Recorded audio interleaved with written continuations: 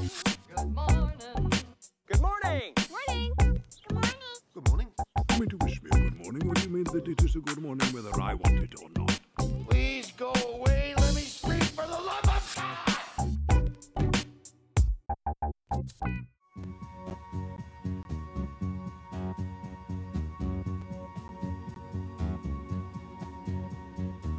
G'day, Ben. How are you, mate? Good, mate. How are you? I'm doing pretty good. You know, we've had this show in the pipeline for a little while, and now that we're finally recording it, it's a nuclear fallout episode, by the way, and basically the world is on the cusp of nuclear war. So you know, we couldn't have timed it better. It's yeah. Suddenly we're a doco series. That's right. Yeah. Tarot. We're reading tarot cards. Those pesky Russians, I tell you. Good old Putin.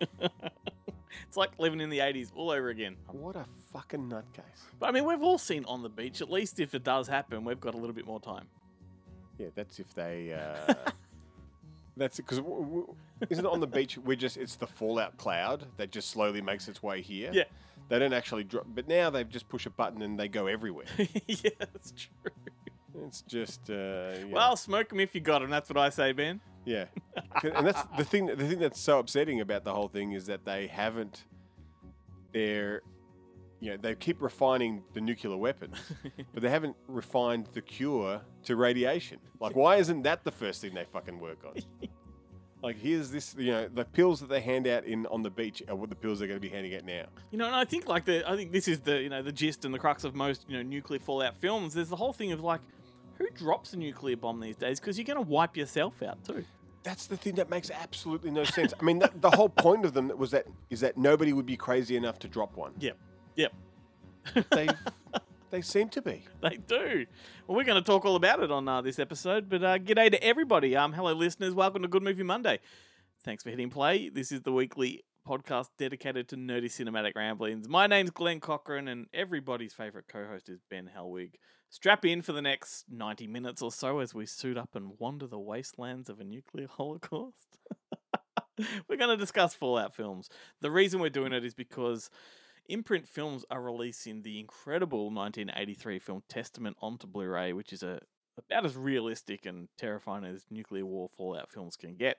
But I'm especially excited because our guest on today's show is the director of said film, Lynn Littman, who recently gave up her time to chat all about it. So definitely hang around for that, but also hang around for a bunch of other post-apocalyptic recommendations. And all of our regular listeners who have me figured out by now will probably be surprised to know that I'm not going to talk about Radioactive Dreams. It would have been a go-to for me, and quite predictable, of course. But Ben, before we go any further, mate, let's do a little bit of a quick personal recap. Have you watched anything decent since we last recorded? Yes. Anything worth noting? I know we saw Barbarian at the cinemas, and we are going to record a video for tonight, actually, for that, a reaction. Yeah, that was great. What else have I seen? I don't know. I kind of wish you would have asked me this question off air so I could think about it because, as I explained to you before we came on, the type 4 diabetes / dementia is set in and I can't remember anything. If I had prepped you for this question, we wouldn't have had that juicy comment. No, I'm just trying to think of... Well, I saw Clerks 3. I watched that. Paid a lot of money for it too. Okay, now I understand what this was. What was it? It was just an excuse for you to talk about Clerks 3. It's a personal recap. I saw Testament. I may have asked you this question last week on the show as well. Just a recap question. I don't remember. Well, Clerks 3, dude, this surprised the shit out of me. It's well worth a look. Anyone that's wondering, it's better than Clerks 2, and take some tissues because there's a lot of dust in the air when that one's playing. Is there? Does the pussy troll make a return? The donkey does. The doer. Yeah, I think. I mean, look, it'd be hard pressed to beat the donkey in is it Perdita Durango? But I mean, the donkey's there for the same reasons in both films. Anyway, it's good. It's good. It's good. It's worth a look. Yeah. So, you watched Testament. Well, good. I'm glad Testament. because that's the focus of the episode. Yeah. I found it because you did mention, you're like, did I give you a copy of that film? And I was like, I don't think so. And then I found it on my computer. I'm like, oh, you did. Oh, yeah. You did send me that screener link. Excellent. So I watched it. And it's good. And the funny thing is, though, is that just recently, because I've been doing a lot of work on the Burt Reynolds box set for Umbrella, Yeah. I've been watching a lot of Burt Reynolds films, and I finally decided to sit down and watch City Heat, All right. which is Burt and Clint? Clint Eastwood. Yeah. But Clint's love interest in it is the lead from Testament. Who was nominated for an Oscar for Testament, mind you. Yeah. She's in. I realized that for some reason I skipped season 6 of The Good Wife.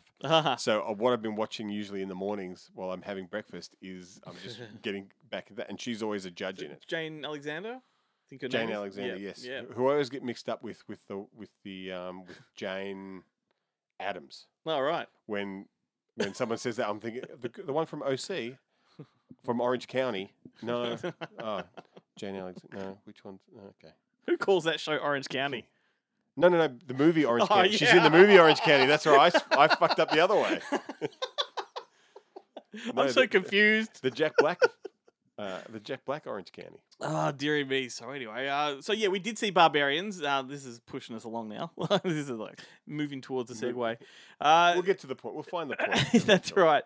And you could catch our reaction review to that tonight on Facebook and YouTube. And join us on those platforms throughout the week as well, because we're going to be doing other stuff, including Lucky Dip, and Chloe and I are going to do a bit of an up late video as we do every week. And subscribe to all of our pages, please, and comment, like, share, follow, all that kind of stuff.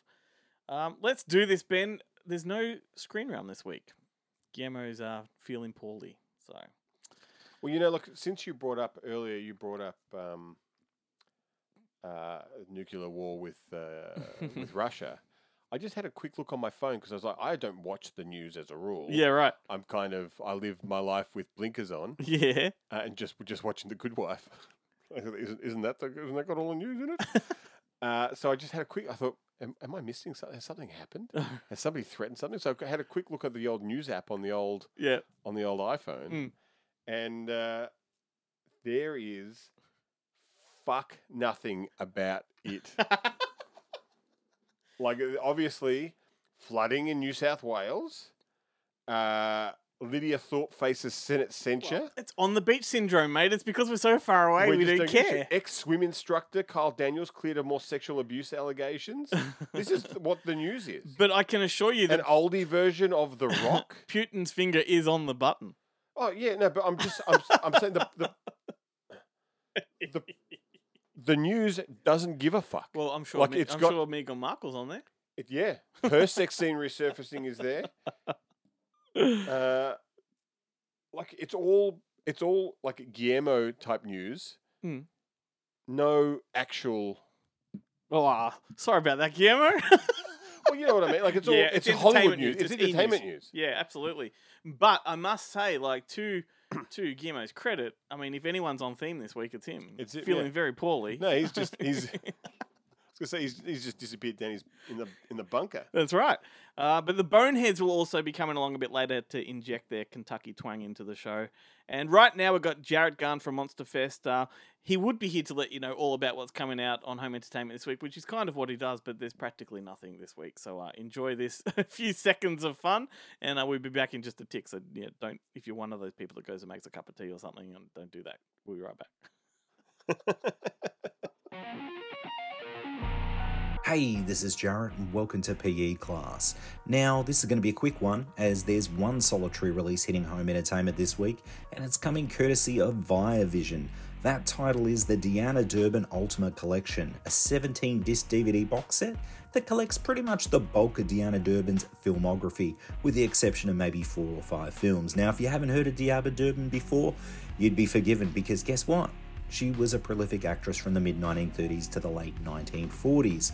So, in this instance, if your grandparents are still alive, this could make for a great Christmas present. Anyway, that's it for me for this week, so until next time, stay physical.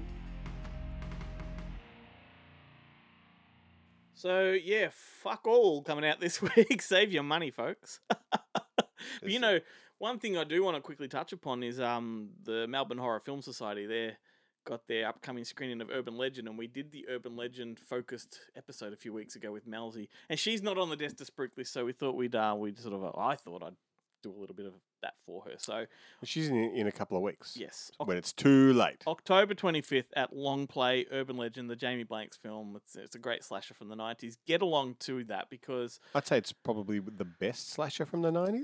and I kind of, when we did our interview with Jamie, I kind of alluded to that too. Like, I thought it was better than Scream. Like, maybe just, aesthetically and just the atmosphere of the film itself I think it's richer than Yeah. Scream. Whether Well- the story is, I don't know. It's more fun. Yeah. I mean, it's probably a more legit slasher than Scream. Scream is Parody almost. it's a slasher of slashers. Yeah, meta. Like it's meta. Yeah. Yeah. So Long Play, Urban Legend, just follow the Melbourne Horror Film Society on social media and get along if you can. So there was nothing coming out on home entertainment this week that was worth reporting on. But I did go and sort of look forward a week just to see what might be coming out next week. So you're just spoiling Jarrett's segment for next week. Only by one title because I was kind of shocked and I thought it was worth talking about. Shocked to see that Sweet Baby's coming out, right? The Brooke Shields movie. Pretty Baby. Pretty Baby, sorry. Did I say Sweet Baby? You said Sweet Pretty Baby. Oh, geez, that makes me sound like a creep. I don't know what the Sweet Baby is, but I want to see it. Pretty Baby, I was shocked that it's got an M rating. Like, this is, in today's world, It hasn't been, I can tell you this much right now, it wouldn't have been resubmitted. It just would have been whatever they got off the classification board website. So it would have been an M rating before. because It may have been cut. well, it got its first release in Australia was an R rating. Was an R rating, yeah. And then it got the X rating in the UK. And you watch it now, it's shocking. Like, I like watching movies that are provocative and all that. There's, I have got nothing wrong with content, but I do have a problem with misclassification. And in today's world, when everyone kicks up a stink about such things, it basically has Brooke Shields as like a 12-year-old fully. She's a child prostitute, fully She's naked. fully nude and sexualized, and gets it on with a 29-year-old Keith Carradine. Like, it is a problematic film, and yet it's got an M rating. That's hilarious. So anyway. Look, it is, when I'm looking at the classification website, the 35mm was M and the videotape was M. And do they argue contextual? Like it's contextual? I don't know how you could. This classification is so old they actually don't give you any reasons behind the classification. It's just even the consumer advice is non-specified. Well, look, if you're someone that can let certain things slide, just contextually speaking, it's a pretty good movie. I really enjoy that one. But yeah, that shocked me. I thought it was worth talking about. We should have had that on our controversial episode. So yeah, it's a bit gross to be honest, and it was Yeah. it was considered gross at the time. It was, because that was kind of the point of it, wasn't it? Yeah. Yeah. And I think Brooke Shields has even come on the record saying she looks back on it fondly, like it was done well, like it was made well behind the scenes. That's like Katherine Heigl coming out and saying that I enjoyed making my father the hero, but when I look back at it now, That's true. my ass That's is hanging true. out. Like my parent, mum didn't think anything of it. We didn't think anything of it at the time, but now I look at it and go, oh, it's True. a bit gross. Anyway, shall we suck in some poisonous air and talk about Fallout movies? Let's do it. You go first, my friend. Very dangerous. You go first. Well, look, I'm surprised. I'm just as surprised about you not talking about Radioactive Dreams as me not talking about Miracle Mile or Cherry 2000, because they would always be my go-to. I did revisit Miracle Mile last week ahead of this episode. What a fantastic! Not film. even anticipating we talk about it. It just felt like it. because it's a fucking awesome movie. It certainly is. Like it's possibly Anthony Edwards' best, best films, and it's rare to see him in a leading role like that. And he was great. What I learnt, which I didn't know, is who's the lead actress in that? I can't remember. Maya Winningham, is it? Yes, They're married in real life and only recently married. They met up again at the reunion for Miracle Mile that they put together for the Blu-ray release. How incredible is that? Yeah, Wow. I wonder if did they have a thing at the time? yeah. I don't know. That's a great story, though. That's a good bit. Yeah. I mean. Well, no, because that's right. Because Maya Winningham had just had a baby. All right. Like it was very Yeah. similar to Melanie Griffiths in Cherry 2000. Yep. Like she'd had the baby like a week or two before they started filming. Like if you look at Maya Winningham in Miracle Mile, Yep. she looks a lot different than she did in Turner and Hooch. Yeah. And it's Yeah, because totally. she literally just had a baby. Yeah. I mean, her hairstyle's very off-putting in Miracle Mile. Yeah. Yeah, like if there's a yeah, If there's a fallout, I to don't be know. I had. don't know what those. I don't know what. I don't know if she just turned up first day on set with it's my hair now. yeah. You know, I mean, like I do know a lot of women when they have their first child or when they start having kids, they cut their hair short easier. because the kids like to grab onto it when they're practicing their grabbing Not reflex. only that, easier in the morning to get easy ready. in the morning and stuff, but they grab on and they yank it. They Yeah. yank it really fucking hard. Yeah. Kids are cunts. You heard it here first. Yeah. Anyway, at least we got enough Miracle Mile talk to put it on our To put it letterbox. on the list. That's right. That's Fantastic. all I was really going for. Yeah, but it's But- great. Instead, I thought I'd talk about one of my favorite actors in one of my favorite films, and that is Hell Comes to Frogtown from 1988. Wow, I did not anticipate that, and I'm so happy because we reference it all the time, but Time. we never stop and talk about it. Starring the late great Rowdy Roddy Piper Yeah. in a very early leading role. I meant to have a look. I can't remember if this is before Oh, They Live I or think it's after. I think it's after, but coincidentally, the last time we referenced him was on the Urban Legends episode. Yeah, right. And I know that one of whoever did it first is the one who takes credit for his acting Yeah, right. because before doing They Live, he was terrible. Which I mean, look, I've seen a couple of other movies before They Live. He's not that bad. He's pretty fucking good. But this is a weird one. It's directed by Donald G. Jackson and R.J. Kaiser. Now, R.J. Kaiser receives absolutely no credit for this. Donald G. Jackson is the one who's all over the commentaries and the extra features and stuff. And you look at any of Donald G. Jackson's other films, they're fucking abysmal. Yeah, right. R.J. Kaiser is the reason this movie is great. And Sure. I contacted this when we were at one stage we were looking at putting this out, and I Oh. contacted him, and he's like, you know what? No one has ever asked me about Hell Comes to Frogtown ever. I've never done a single But- interview about it. Nothing. Wow, that shocks me. It shocks me, and I was so disappointed when Vinegar Syndrome brought out their new release that they had done such a shit ass job by just buying the Arrow extras and adding nothing new to it. And you're like, R.J. Kaiser is like he still works in movies. Like he does like post sound on Marvel movies and stuff. Like yeah, he's right. still So he's working in a prolific way. yeah, But how? and he's completely accessible. Like I literally got his email address from IMDb Pro. I guess you forget the niche kind of circles that we revolve in, right? For Yeah. for people not to ask him about how it comes to Frogtown is shocking to me. This is a movie that we talk about all the time. All the How's that time. possible? Yeah, it's a weird one. Yeah, it's written by Randall Frakes, who also co-wrote Terminator 2 and other awesome things. And along for the ride is Sandal Bergman, Cease Verrill Mhm. from Silk. Yeah. Oh, hang on, I always get it mixed up. Is she Silk or is she Silk 2 from Silk 2?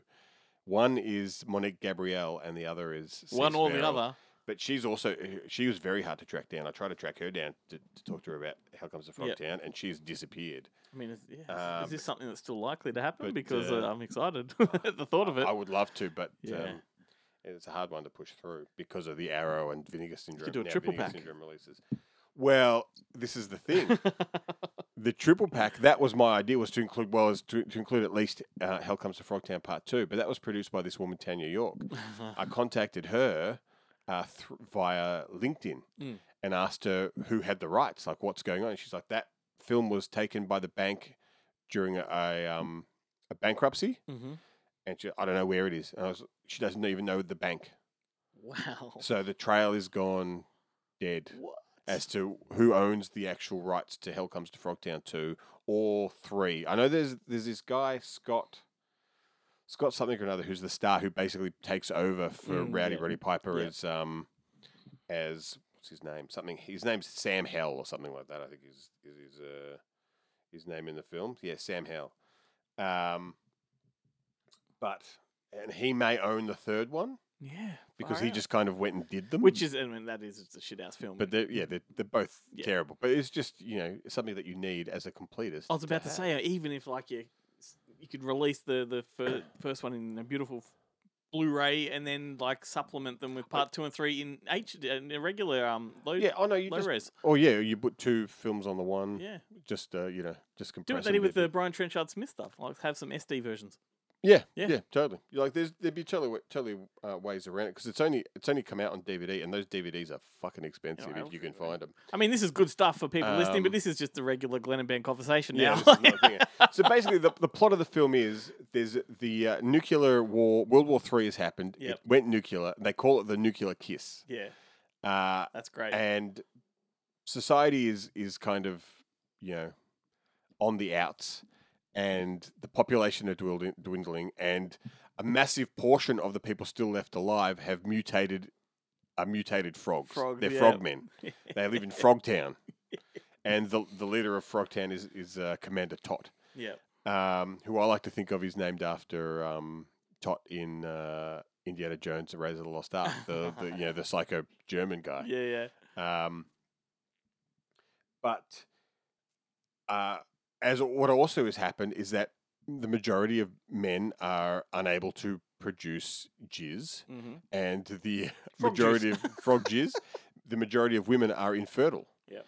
And then they come across Sam Hell, who has left a spade of pregnant women in his wake. Because he's the most fertile man that they've ever come across. And should I mention, society is also a matriarchy now. Mm. The controlling body are basically this medical facility that are trying to, Yep. for all intents and purposes, repopulate the earth. And so they find and capture Sam Hell, who's about to be killed by William Smith, because he's like a local sheriff whose daughter Sam has knocked up, and so he's rescued by this medical by the medical company whose name I cannot remember what they called the company, the organization. Yeah. But they basically draft him into their armed forces and then send him on a mission to Frogtown, where like 7 fertile women have been kidnapped and sold into slavery, and he has to go rescue them with the help of It's very Fury Road, isn't it? yeah. Well, it's more it's Like that theme with all the women that he's using to impregnate. That's what oh, Morton yeah, Joe was doing. yeah, that's right. Yeah, Yeah. totally. Yeah, and he was just trying to have one viable offspring. Yep. That wasn't Quentin. Hey, Dad. And yeah, so along for the ride. So Sandow Bergman is kind of like the company rep, and Cease Farrell is their kind of gung ho Yep.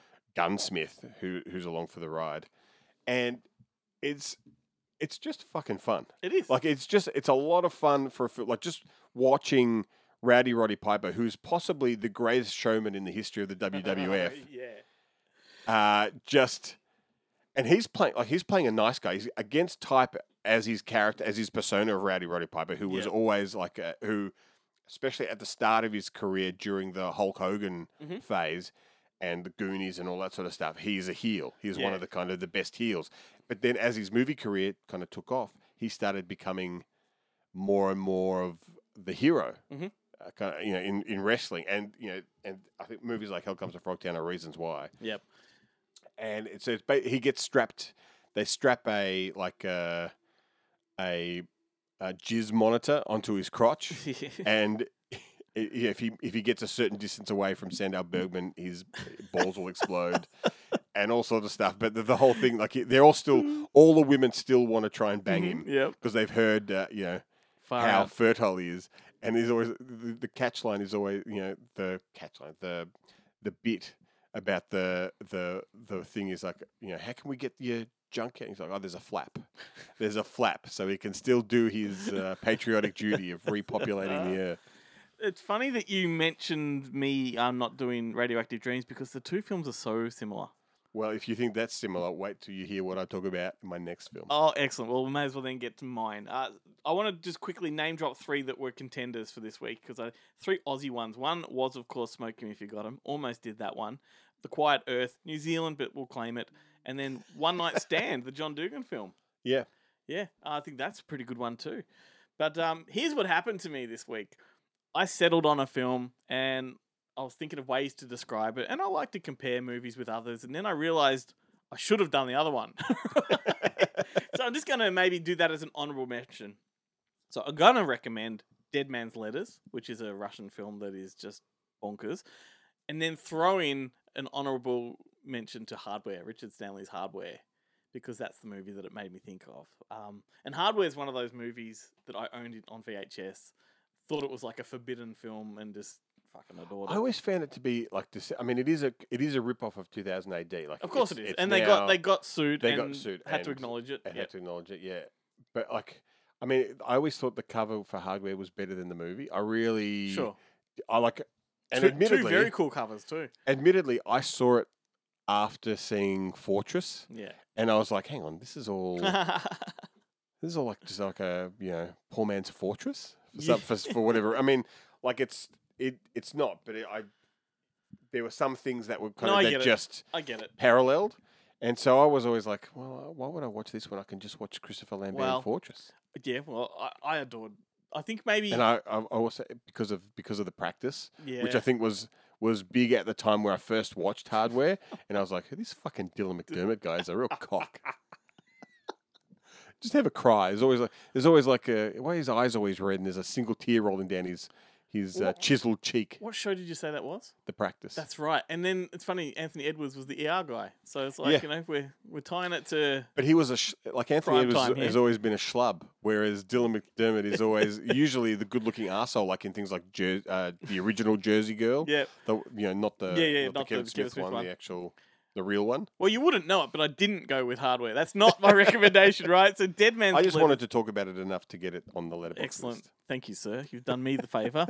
1986, this one came out, and of all the nuclear fallout films that I've seen, this one's probably the most visually arresting. And it made me think of Hardware because of that. It has a very similar aesthetic, but this is much more grounded in that what if kind of reality. It makes you think about, and the film was made in Russia, obviously, as a response to all of the American wave of nuclear fallout films that were coming. So that's what I really enjoy here, is that it's the Western world is making all their versions of this, but we're getting one from a Russian perspective here, and it's a Russian civilian perspective as well.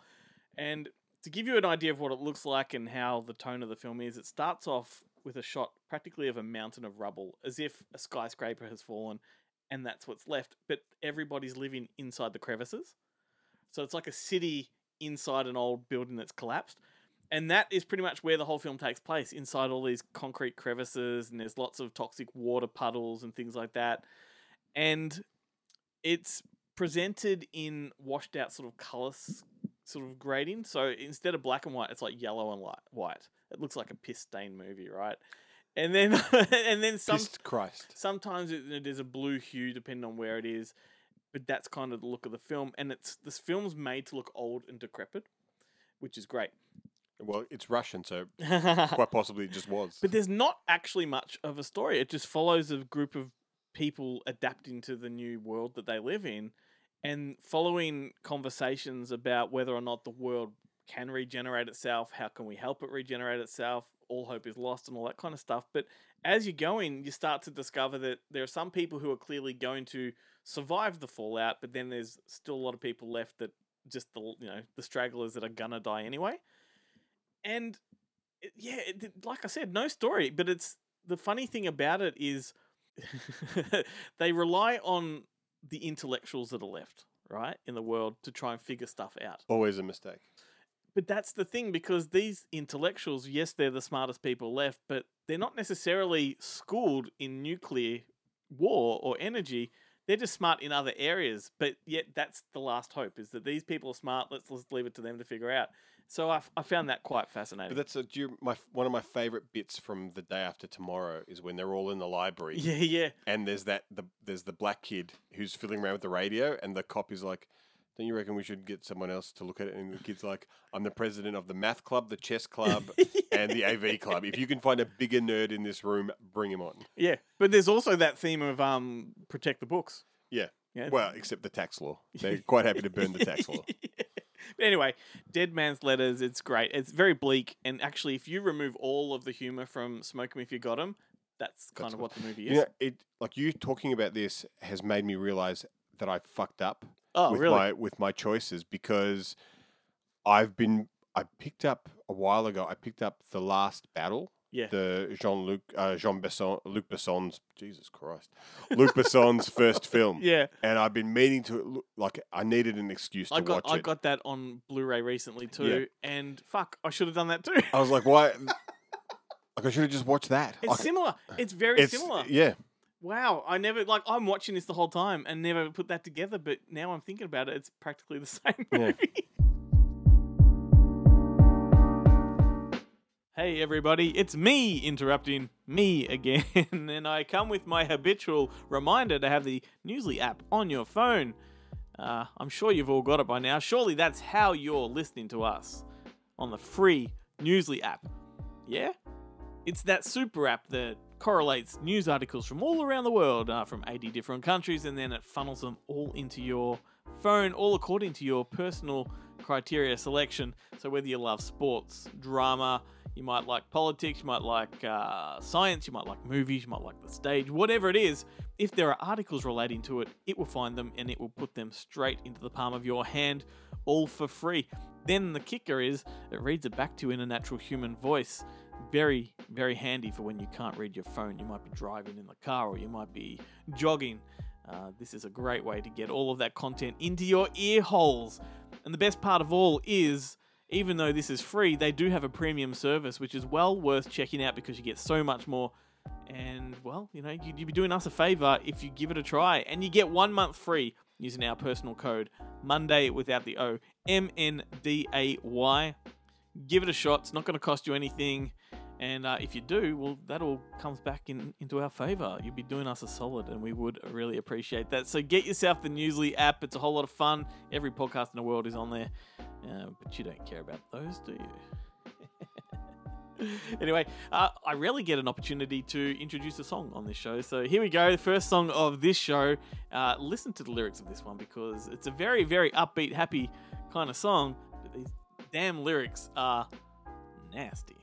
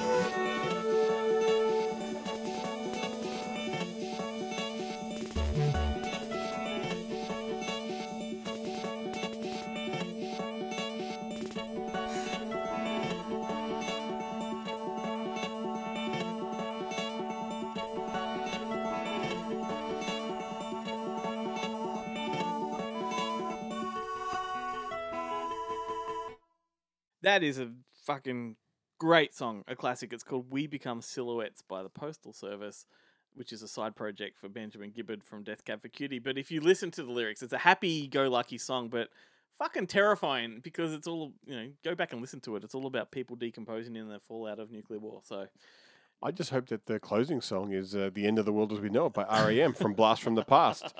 Another fantastic post-apocalyptic movie that's, yeah. You could have put your recommendation in ahead of time, and I might have been able to do the legal checks on that one, but it's a bit late now. No, you gotta tell me when I can make a recommendation. Every time you say that, I tell you every week, mate. You can just volunteer Just one. volunteer? No. Yeah, that saves my time, mate. No, I need to be courted.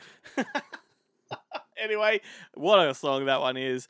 And now that we've played a song that illustrates the horrors of a nuclear fallout, it's time to focus on a film that shows it, and that is Testament. It's horrifying. You watched it. I watched it today. Yeah, absolutely mortifying film. It's a very realistic, take on the whole nuclear fallout. It is. If you remember that TV show Jericho, Yeah. it is 100% Jericho. Yep. Like, but not serialized. But it is just because where are they? They're in a They're relatively in San small Francisco, town. I think, just like in that area, San Francisco Bay Area. Yeah, right. And the William Devane has gone off to Chicago or something, Yeah. and because the East Coast is is the first hit. Yep. But they don't really hear anything. Yeah. They don't know what's going on. They're completely in the dark. There's an old guy who has a CB radio, Yeah. and he's like, I haven't been able to contact anyone past this point, which I'm sure would mean something if Yeah. you're from the States. Totally. And it is, and then everything just decays. Yeah, well, everything. they get that moment where it's just that flash in the sky. Yeah. Right. Which is it's a horrifying image. Just that flash. Everything goes white. Everything else Yeah. stops. Yeah. And she's like, Jane Alexander's like, come on, get away from the window. And Yeah. they do literally do duck and cover. Yeah. And you're like, oh, come on, man. Have you guys not read Where the Wind Blows? I guess though, in the sense of in reality, if something happened like that, that's your instinct, isn't it? What would you do? Yeah. Yeah. I'd get in the door jam. Like, what are you going to do? That's all right. Anyway, Maybe if I go down to the shed. It's got a great cast. As we said before, Jane Alexander was nominated for an Oscar, William Devane, but Kevin Costner and Rebecca De Mornay are in this, and a very, very young Lucas Haas. And I'm going to talk about that stuff in this interview. So Imprint are putting it out on Blu-ray. You definitely want to pick this one up. It's got that really interesting poster art too, where it's just white. Like that is it. But here it is. Lynn Littman, she joined me for a Zoom chat, and I'll let her do all talking. I do a little bit, but That's not like you to only do a little bit of talking. Says he who just took 15 to 20 minutes to talk about his movie. How comes the Frogtown? Yeah. This is San Francisco. We have lost our New York signal. Radar sources confirm the explosion of nuclear devices there in New York and up and down the East Coast. Ladies and gentlemen, this is real. This is...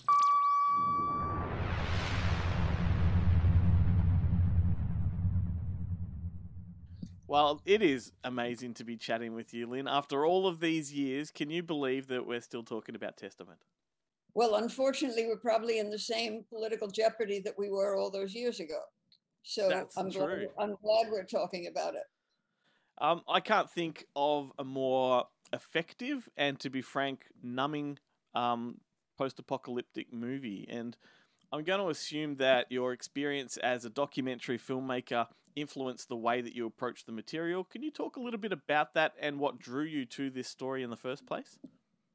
Well, when I read it, it was published in Ms. Magazine, the version I read. It had been published in 2 other magazines before. When I read it, it took my breath away. And that's always a good reaction to discover what you're passionate about. It wasn't my experience as a documentary filmmaker that drew me to it. It was my experience as a mother. I was drawn to it because at about that time, I guess in the very early 80s, there seemed to have been some kind of active threat about nuclear possibilities. And my son was 4, maybe 5, and I was terrified. And this was a complete explication of terror. Mhm. I mean, in its simplest form. And I love the fact that it doesn't show any disaster stuff. Yeah, absolutely. It's a very good point. Do you think, though, that as a documentarian, your approach to how you told the story was related to the way you had previously been telling stories? Because it feels very real. It feels very real, but that's the sorely missed gift of many filmmakers today. I don't mean that I was gifted, but getting reality from actors is an entirely different skill from talking to real people. Yeah. Incredibly different skill. It's different for it's totally different. What I did bring from documentaries is that you can tell when somebody's being honest. That's a skill you do develop. You can tell when somebody's putting you on or evading or whatever. And so I was able, also I had wonderful actors. You sure did. I mean, I had really wonderful actors. So it wasn't as though I'd invented the wheel. They were quite terrific. Absolutely. And you mentioned motherhood there, and I think it was, to your credit, such a powerful thing to remove the father from the story. And that was something that was going on in Hollywood at the time, particularly like your Spielberg films. They were, the absent father was always a factor. Was it just your own experience was a driving factor for doing that? I do think it made the story stronger to have this mother, to the rescue, essentially, like for lack of better phrasing. Well, that was the story that Carol Lehman wrote. John Young wrote a beautiful script, but I don't think he added that. I think that was in the original story, unless I'm very mistaken. Yeah, I'm not sure. Yeah. What pleases me, I mean, the use of the answering machine and the fact that she takes the batteries out is really of everything the most dated detail in the film, which I worried about. And then I said to myself, well, if this actually happened, all power would be gone anyway. So people wouldn't be able to use their cell phones. So we'd all be in the same situation that Jane Alexander was. Yeah, I don't think it dates the film at all, to be honest with you. It's such a, a passing it's a small thing. Yeah. Correct, absolutely. Yeah. And to have an actor as recognizable as William Devane, as the father, and then to remove him so early on in the picture, I think that was really powerful as well. Because I do think the audience is expecting him to return. I think so. How can you have William Devane in a film for 5 minutes? Yeah. Totally. So a lot of people might consider Peter Weir's Witness to be Lucas Haas's first film, but they would be wrong because I think you were his debut film. Well, I gave them Lucas. Peter Weir is an idol of mine. I've loved his work forever, and I gave them Lucas. I think it was Ed Feldman was the producer, perhaps. I think so, and of Witness, and they had spoken to me about the film, and anyway, I gave them Lucas, which was it. Well, that kid could act, still can, but the depth of his performance is mind blowing. Was it as surprising and revealing to you as it is to the audience, or just how well this kid can act? Yes, how grateful I was. I mean, I didn't have experience with child actors, and so I didn't know how lucky I was. But I was also lucky because he had cooperative parents. And in fact, the secret of child actors is their parents. If they're rotten and ambitious, you have a whole... Yeah, absolutely. And I mean, he wasn't the only one. You have all these, young kids on the screen and telling a story that is so nihilistic and psychologically devastating.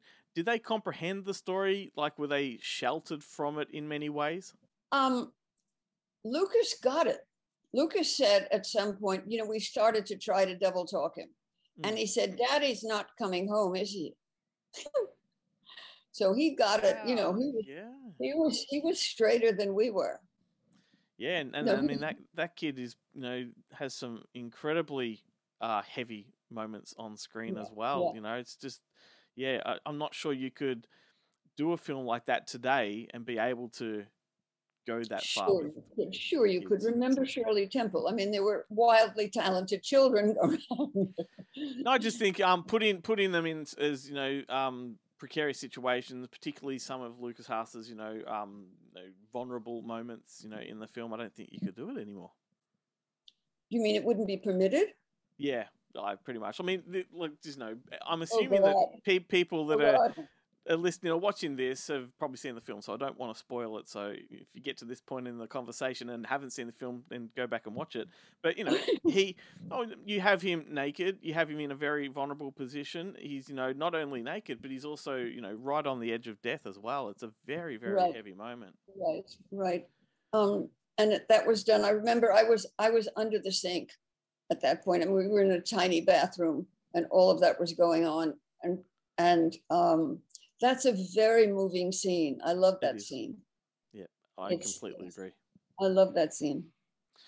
So moving to another subject just for a moment, you are, I assume at the time, one of the very, very few female directors making such a big, notable film. Was there resistance to that?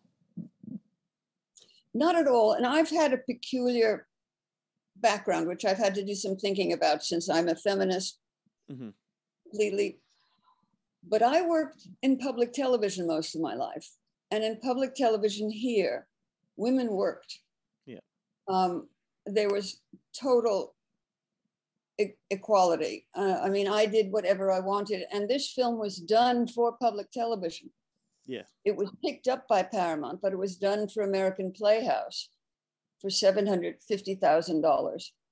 And I had only help from them. There was many people apparently had brought them the story. And I had a canceled check. So that made me legal. Yeah. Right.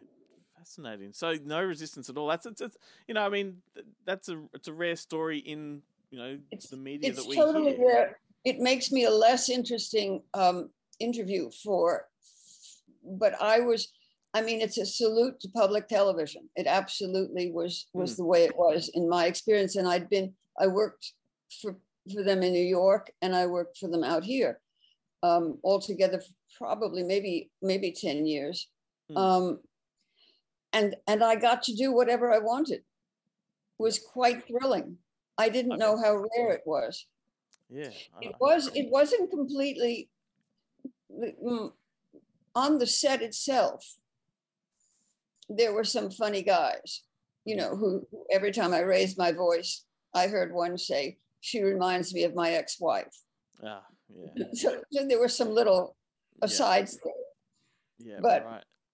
So what does a movie like this do for you? Like, what does life look like after a critically acclaimed sort of Oscar-nominated film? Does everything change? It only changes if you make it change. I mean, well, probably that's only half true. I got offered every lousy movie that got made. And because I was basically terrified, I had no sense of, I'd really come from documentaries and public television. I was not equipped to deal with the Hollywood scene. I was treated beautifully for a short while until I started turning everything down. Because I didn't understand why you would make a movie if you didn't like it and respect it. So. And is there any regret in that, in turning so many down? I was going through a rough period in my life personally for a while, and I don't think I had a choice. I think I did what I had to do. I did eventually make four other television films, none of which compared in satisfaction to creating something yourself from the beginning. I mean, that's magical. Yeah, absolutely. And here's a couple of questions that are just, I have a curiosity about the marketing of this film, and I think it speaks to the integrity of what you've done. But you've got a poster design that is practically all white, and you have a title that's very biblical. Right. Do you think like these things lead to a lot of misunderstanding amongst the public? It's not exactly a draw card for a lot of people, you know. Do you think that was a hindrance, or do you think, I know retrospectively it adds to the power of the film, but do you think at the time it was a hindrance? I wasn't worrying about box office. Yeah. I figured I got it made, and I wasn't counting on making a Marvel comic book next. God, I don't want to sound like goody two shoes.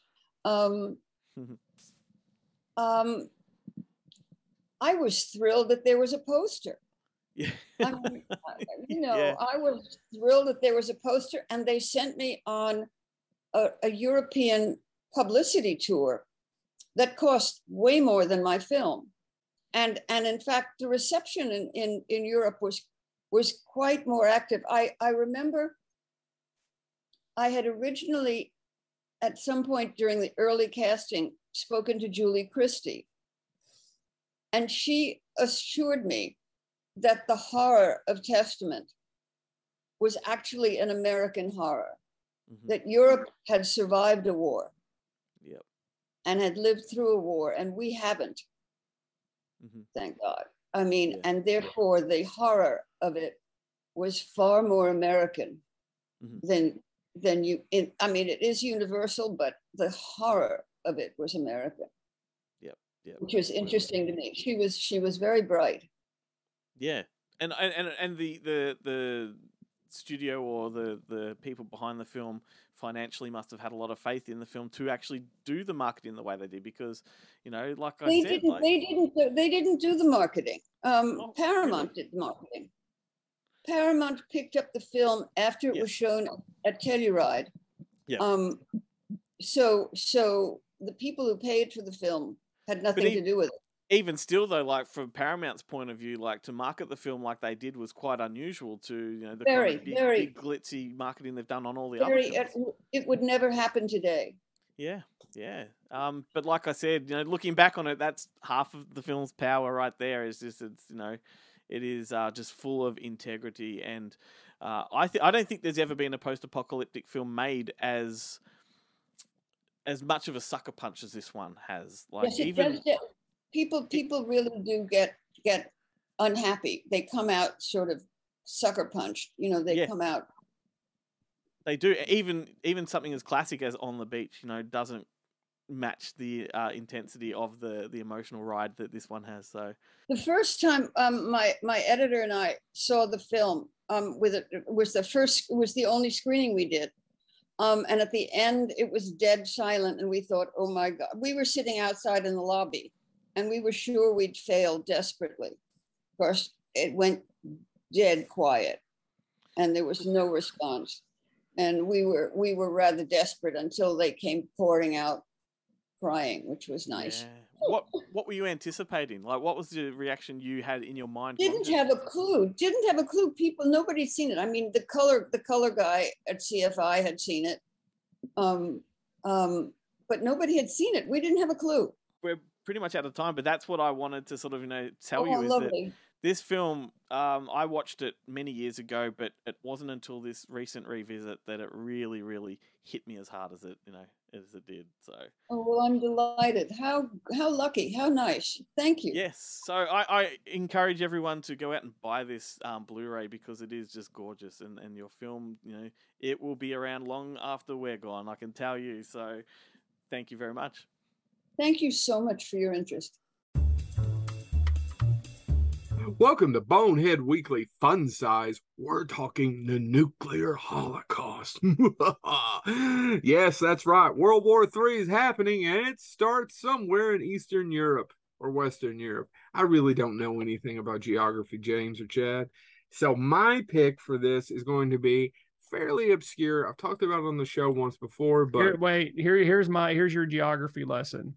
Anybody ask where anything is, you just say over there. Mine is from 1990. Do you guys remember HBO used to make just pictures, and they didn't do 10-part miniseries or whatever all the time? God bless you, Lightning Jack.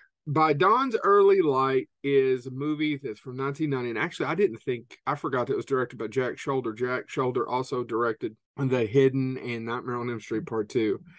But it stars Powers Booth, Rebecca De Mornay, James Earl Jones, one of our favorite character actors of all time, Darren McGavin, Jeffrey DeMunn, Rip Torn, Martin Landau. It is an all-star cast. You know what would be better? I mean, Rip Torn's great. I'm not even finished. If they could have got Rip Taylor in there somehow. Yeah. So basically, there's a misunderstanding. See how we'll roll. There's a misunderstanding that a NATO missile accidentally misfires that they think it is, but it's actually from Turkey into Russia. Russia counterstrikes. How do we stop it? And it's really hard to stop, and it's very tragic. But anyway, check out By Dawn's Early Light. It's on Prime Video. Well, just to name drop two that I was going to use and see if I can ruin Chad's evening. I thought for a brief moment to mention the great movie that overshadows Star Wars, Damnation Alley. And then I thought I shouldn't mention that. And then I thought you watched Damnation Alley. Yeah. And then I thought briefly about The Day the Earth Caught Fire, which is a British film. But I've got to, of course, go with the best film about nuclear war. It's not really an alley. It's more like Damnation Field. Well, it's a desert, actually. Yeah. Anyway. Either way, not an alley. Look up the definition of alley. Arizona. Anyway, I've got to mention the title's as dumb as the fucking movie. The best Jason Robards, Don Johnson team up, directed by L.Q. Jones, A Boy and His Dog, written by Herman Ellison. There you go. Now listen, you name me one post-apocalyptic nuclear war movie with a talking dog that's better. And Jason Robards, I can't. It's a great movie. Basically, the plot to the movie, you don't check it out.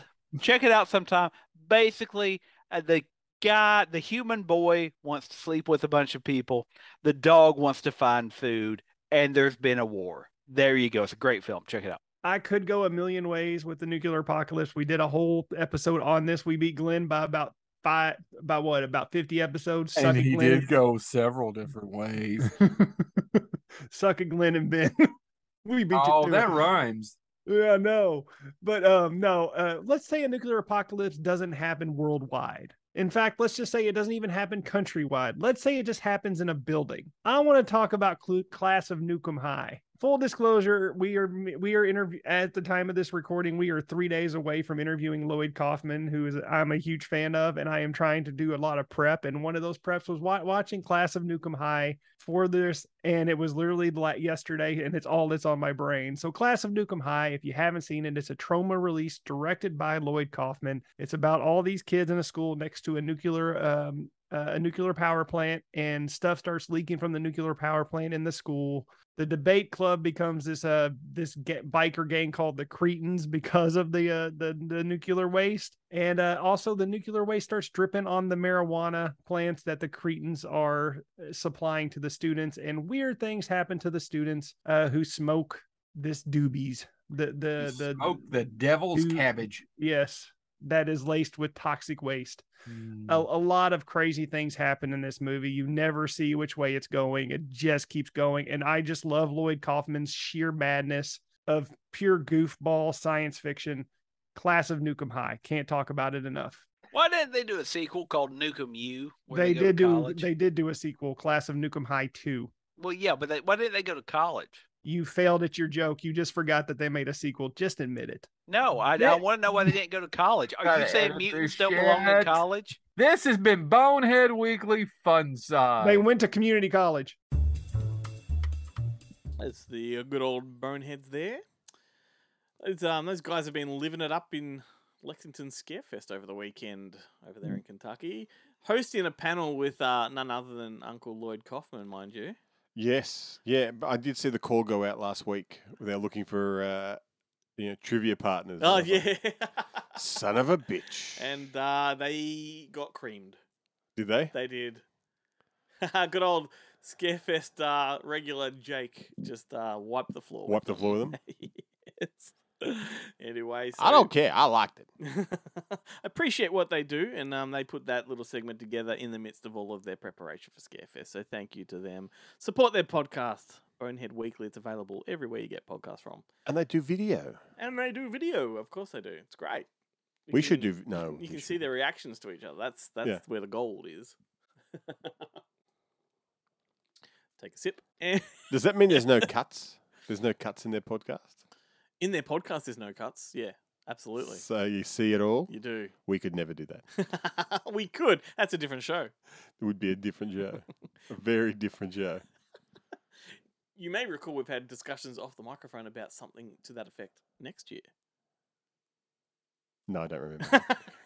that whole was it diabetes It's or whatever the fucking- dementia, dementia, diabetes. That's what they reckon. Legit, they reckon dementia is actually diabetes, type 4 diabetes or type 3 diabetes. Oh well, there we go. Type 4, I've added a type, but it's type 3 diabetes. They reckon it's There's our PSA, people. Get checked.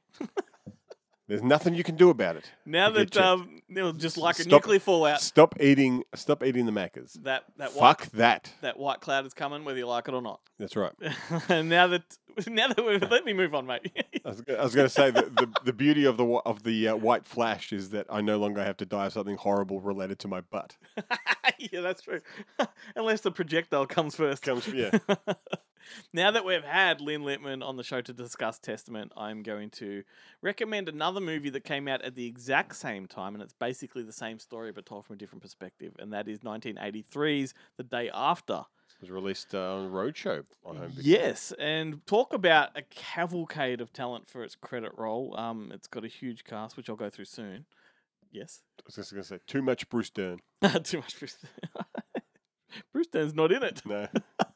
But anyway, where Testament depicts a nuclear strike happening without notice, this one is more about, I guess the first half of the movie is they're preparing for the fallout, then the second half of the movie is the fallout. You're looking through your phone, it's Jason Robards you're thinking of. Is that what it is? Yes. Yeah, right. Sorry, I was trying to talk and you distracted me because I'm like, you're trying to fucking find Bruce Dern. Yeah. I remember there's an old guy in it.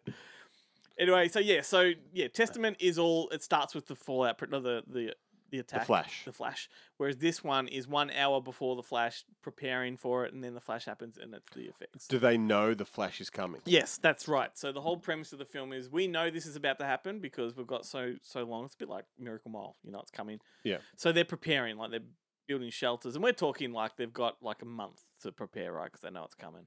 And they are also making every effort possible to stop it from happening, but it's not likely. All the political stuff that's going on. And so, then the second half is where it turns into Testament, where it is all like you've got trucks full of bodies and, people There's a lot more suffering. I haven't seen this movie in a long time, but I seem to remember there's a lot more like bits dropping off people and the sick stuff. A little there's bit, lot bit, more of because that. that's the interesting thing, because Testament was originally made for cable television and they decided to go theatrically. This one was made for television. Right. And it was, up until a certain point in time, the most watched television event of all time. It's like Threads, which is the UK, basically the UK version. Yeah, that's right. But the cast, let's talk about that. Jason Robards heads it. Jo Beth Williams. You got Steve Guttenberg in there. Who made? You got John Lithgow. You got Amy Madigan, John Callum, Jeff East, Arliss Howard, Wayne Knight. It's a good cast. Wayne Knight. Yeah, he's Wow. very, very small role, but he's notable anyway. And directed by Is it the Nicholas. Postman? Directed by Nicholas Meyer, who did Wrath of Khan and Time After Time and Company Business. Can't not say that. Oh, great film. Yeah. All great films. That's right. Interesting facts about this movie. So the term nuclear winter was coined after this movie by Carl Sagan, the late great scientist who was having a TV debate in the fallout of this film discussing the possibilities of nuclear war, and he coined the term nuclear winter to describe the cooling off period of a fallout, and that's sort of now what we call it, is a nuclear winter. It's a great term. Which lasts what, like 100 years? Yeah, I think it is. And the because of the fear this movie generated, Mr. Rogers did an entire week dedicated to helping kids cope with the concepts of nuclear fallout. Imagine what those Wow. episodes would be like. It seemed like this movie had as much impact as like It Yep. did on kids of that time. This movie, I would even liken it more to that War of the Worlds effect. Yeah, right. Yeah, where everyone Orson freaked Welles out. Yeah. fucking scared everybody. The radio play. Yeah, Because right. this, it's a very realistic depiction of what will happen, and I think, and obviously we're talking about nuclear fallout films, and Testament came along. This came along. Joe talked about one that came out at the same time. It was on everyone's mind because Russia was that threat. Do you remember that kid's book, Where the Wind Blows? Yeah, Like, well, I we was going to read it mention in- that because yeah. they made a film out of it. Yeah. Yeah, Yeah, absolutely. an animated film. Yeah, But I read that in primary school. I I was know. going, holy shit. yeah. Well, it's a bit like Animal Farm, isn't it? It's where we learn about atrocious things through that kind of literature, which Through we just cartoons. Yeah. we don't tend to do anymore. But anyway, before we throw it to the next bit, I want to just quote John Lithgow in this movie because he sums it up really well. He does an Albert Einstein quote in this, and he's great in this because he's the intellectual. He's the one that's, if they're in a barbershop all freaking out, he's the one sitting in the back with a newspaper that sort of paints out the reality for them. Well, no, that's not going to happen. This is going to happen, and he freaks everybody out with his facts. Yeah. but he says in this one, he goes, Albert Einstein once said, "I don't know how they will fight in World War III, but I do know how they will fight in World War IV with sticks and stones." It's a Yeah. great quote. It's a fantastic quote, and he delivers it with perfection. So anyway, there we go. Check that one out the day after. It's a banger. Good Movie Monday is made possible with the support of people like Viewlorium. Viewlorium is a streaming platform for rare and obscure movies, and it's absolutely free. They also have a catalogue full of kids' flicks, classic movies, foreign cinema, and more. Visit viewlorium.com today to see what it's all about. All right, Ben, what's the final leg of the show? Before I give you the opportunity to speak about your final recommendation, let's do that thing where I do those notable mentions again and okay. talk about some other Fallout movies. Chad and I from Bonehead were chatting the other day, and he reminded me about Circuitry Man. Do you remember that with Vernon Wells? Tracy Lords. Yeah, and Circuitry Man 2. Electric Boogaloo. I forgot about those. Makes me want to watch them. Obviously, I mentioned Radioactive Dreams before, but what about Albert Pune's Cyborg? Yeah. That's a great atmospheric one. I mean, He-Man 2, really. Come Spider-Man 2. Yeah. But I think Cyborg 3 is also a really good one as far as set design and I mean, even Cyborg 2 is also a post-apocalyptic movie. it is. It just feels more sci-fi-ish. And that one. Good Movie Monday alum Jarrett did the commentary with Tony Timpone for Mind Warp, another great Yep, post-apocalyptic film. totally. You mentioned a minute ago Where the Wind Blows, or When the Wind Blows. That's fantastic. That movie had great soundtrack. Roger Waters did all the music, and David Bowie sang a song, and it's an interesting movie. I watched half of that in the lead up to this show, thinking I might recommend it. I just didn't have a lot to say about it, but No. it's definitely a kid's book that they've just animated. Like, it's not, it is what it is. yeah. The voices are irritating in that one. Yeah. What else we've got here? Good animated one would be Barefoot Jen 1 and 2. You seen those? No, I've never. So even heard of them. the Ghibli film Grave of the Fireflies. Yeah, I was going to say that's a big one. Well, it's like that, but it's in 2 90-minute installments, so it's a real epic. Right. Very similar, and I don't think they've ever released it in an English dub. It's all subtitled, but that's fantastic. So that's worth a look. Panic in Year Zero, right at your door. There's some good ones, and of course, as we said, On the Beach. And was it James that mentioned A Boy and His Dog? Yeah, that's funny. Yeah. Boy and His Dog. Remember, isn't Stark? You remember the TV show Stark? I do. Or miniseries? Was or this the whatever? Ben Elton one? Yeah. Yeah. And that's they're in the desert. I thought that was a movie, but I could be mistaken. It was a miniseries. Okay. I think it was over 2 nights. I love Ben those Elton days. Stark with Colin Friels and Jacqueline McKenzie. And I remember, it was the first time I'd ever heard the phrase, I think Colin Friels is talking about Jacqueline McKenzie, and he's like, he's trying to describe her to someone else when he's trying to find out who she is. He's like, she's got legs all the way up to her tits. I can hear that in his voice too. Yeah. Funny as. Anyway, there we go. Some other titles. Let's wrap things up with your final recommendation. I'm keen to hear what this is. Well, I decided to travel back to 1982 to a film that I actually really likened to Hell Comes to Frogtown. In fact, I thought it was the other way around, but I think Hell Comes to Frogtown really ripped off this film. It is Cafe Flesh. Yeah. Do you remember this? I remember the poster, and it was under my radar when I was looking at movies to talk about, and I don't remember watching it, but I'm sure I've seen it. It is because it was one of those ones where it's to a degree it's similar to Caligula. Like it is actually a pornographic film. Right. That's probably why I've seen it. Yeah. As you know it off by heart. And it was, but the way that they got the funding for it was that he like Caligula, they shot it in two parts. They shot the science fiction movie parts in one part and the hardcore parts in another, and they only showed the science fiction parts to the investors to get the money. Show me. And it's directed by this guy Stephen C. Adian under the pseudonym Rinse Dream, which is a great porn pseudonym. And Jerry Stahl, who is a journalist, and basically, there's been a nuclear war. Everything's gone to shit, and the population of what's left are now divided into two distinct groups. 99% of people are sex negatives, right? Which means even touching another person makes them violently ill. Yep. And 1% of the population, sex positives, who are basically, when they're discovered, they are dragooned into performing in these sex clubs where they have sex for the audience of sex negatives. Yeah. Who just watch them because they can remember how awesome sex is. They just can't do it. So it's this sweaty audience of deprived, like they can't masturbate, they can't do anything. And the club, it's like this kind of new wave / Moulin Rouge type club where the performers perform these kind of vignettes, like, and it's like classic porn kind of vignettes, like the Office scenario, and I'm looking it up on Wikipedia now, and it's described as a pornographic film. So yeah, it's a legit porno. It was legit. It was a legit pornographic film, Awesome. like 100%. Yeah. That's what it was. Cool. But it did get a big release because it was around the time where Deep Throat and all that sort of stuff were breaking through. Well, because they had tangible, legitimate narratives with them. And decent production, decent production values and stuff. And it's very much like, the Frankie Goes to Hollywood Pleasure Dome music video. That's basically what Club Cafe Flesh kind of is. Yeah. It has like this Borscht Belt comedian who's the host of the show, who's actually who's a sex negative. Yeah.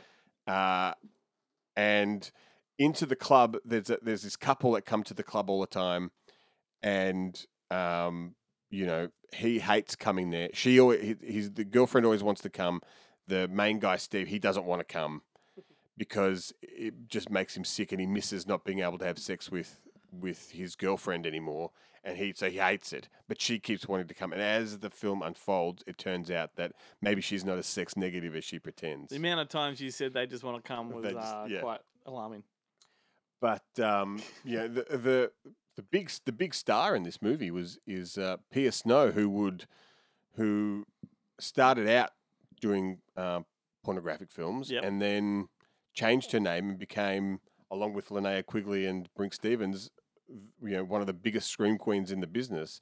That's Michelle Bauer. All right. And her funnily enough, her pornographic film career, she was making porn in the best time when they were all Burt Reynolds in Boogie Nights type story-driven pornos, and they're great. And her acting talent really shines through. She's really, really good. And the first time I saw this, I only saw the R-rated version, which I borrowed. It was in the science fiction section at the video at Home Show Video in Oakley. Imagine some poor bastard that didn't know. But without because you take the sex out of it, you take the hardcore elements out of it, and they're not that hardcore. Yeah. A little bit here and there, but for the most part, you don't see that much because, this film is dying for a restoration. I love Vinegar Syndrome to actually find a print and do a scan, because every copy of this I've seen has been dark and shitty and how would someone pixelated. Find it? Is it can you find it anywhere? Of course, you can jump on any number of adult websites, and the entire film is there. I'm sure it'd probably also be on YouTube. If you just Google the title, it'll be one of the videos. Yeah, all right. I watched it on X videos. Yeah, I noticed there's part 2 and 3 that were made many years later. And they all won XROC awards and stuff for production design. The sequels do just look like regular porno. They don't look like there's much production value in them. No, I think that. No, there definitely was. They were also kind of, especially when the second or third one came out. That was when Jane Hamilton, aka Veronica Hart, was direct. She'd make musicals and all sorts of stuff that they kept doing The Devil and Miss Jones and stuff, which were these big budget production kind of vivid releases where they had like $100,000-$200,000 budgets, so bigger than a lot of independent kind of action movies and stuff that that we love. So these things, they look pretty amazing. Yeah, I mean, it's a great poster too. Check out Cafe Flesh. Wow, I know that poster, but I haven't seen it. I'm going to be very interested to see if this is actually on Letterboxd for me to be able to add, because they get a bit touchy with the adult films. Do they? Well, yeah. Geez. We'll anyway, yeah, check it out, people. I've come to the conclusion I haven't seen it, but I definitely want to now. So thank you. I like it when a recommendation is an actual recommendation. Oh, well, anyway, there we go. So a depressing topic, no doubt, but we had fun. Yeah. We've just got that REM song playing in my head. Oh, sorry about that. Thank you to our mates, Jarrett, Guillermo. May as well throw him a thanks for thanks for nothing. For being sick. Hope you feel better, mate. Thank you to Joe, Chad, and James as well. Wouldn't it be great to get the Boneheads down here one day on the desk? How amazing would that be? Probably wouldn't fit them on the desk. We'd have to do it somewhere else. I think it's more likely that we could end up on their desk. Yeah, we'll just have to keep working on that, I think. Yeah. Anyway, thank you also to Chloe and Melzi who helped me out behind the scenes. And you can catch Chloe alongside myself Wednesday nights from 10:30 on our Up Late show. That's on Facebook and YouTube, as well as our website. But don't rely too much on our website at the moment. Been having some funky troubles with that. So got to get to the bottom of what the fuck's going on, because it's not online at the moment. Hopefully by the time you hear this, it is. It is. Anyway, Facebook's where you find us. My chat with Lynn Littman will also be online in video form to watch from tomorrow night. And then you and I will be presenting tonight our reaction to, Barbarian? Barbarian. Is that what it's called? Barbarian? You know that you had it earlier where you just say a word and suddenly it's not connecting? Yeah. Yeah. Barbarian. I'm saying the word barbarian, like, what am I talking about? Barbarian? That's right. What? Wababalooey. Anyway, it's been a big week, mate. On to next week's show, Halloween. Next week is the 31st. Monday is the 31st. So we're going to be talking about Halloween movies. I'm looking forward to that because I've just got a whole heap in mind that I want to talk about and might just have to just go on a random crusade of fucking name dropping. That'll make an interesting change. Well, it's going to be weird, kooky, and spooky. So how about that? We're going to close the show with a song that is all about the whole nuclear winter thing. It's a song called End of the World as We Know It by R.E.M. It's called In This Twilight. Sorry, Ben, it's by Nine Inch Nails, and it's definitely a descriptive song, that's for sure. Maybe I can just do a bit of an overlap of End of the World on top of it. Catch you later, everyone.